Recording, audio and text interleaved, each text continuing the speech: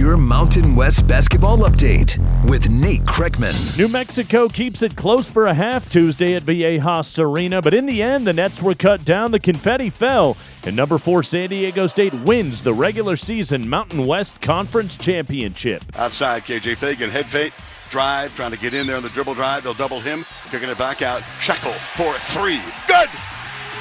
Gordon Shackle, one of the great catch-and-shoot players in Aztec history. Ted Leitner on extra 13-60. Aztecs pull away to win it 82-59. Matt Mitchell, 22 points, 12 rebounds. San Diego State 25-0, the only undefeated team in the country. Also Tuesday, critical game for March seeding. Utah State goes into Fort Collins and knocks off Colorado State. Merrill's got it great. Carvacho's on him. Rises, fires, and hits! Sam Merrill with a dagger 3.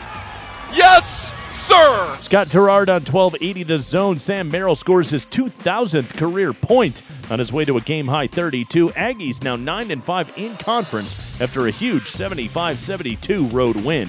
Boise State a 74-57 winner over Air Force Tuesday. Broncos also 9-5 in conference. Then on Wednesday, Nevada at UNLV. Wolfpack close it out in overtime. Harris, 3, right side. Harris, back iron, no. Offensive rebound to Swap. Finds Jazz. Corner left 3 for the lead. Jazz got it for Nevada. John Ramey from Learfield IMG College, 82-79 the final. Jalen Harris, the leading scorer in the Mountain West. He goes off for 29 points, 14 rebounds, 5 assists. Nevada has now beaten UNLV 6 times in a row.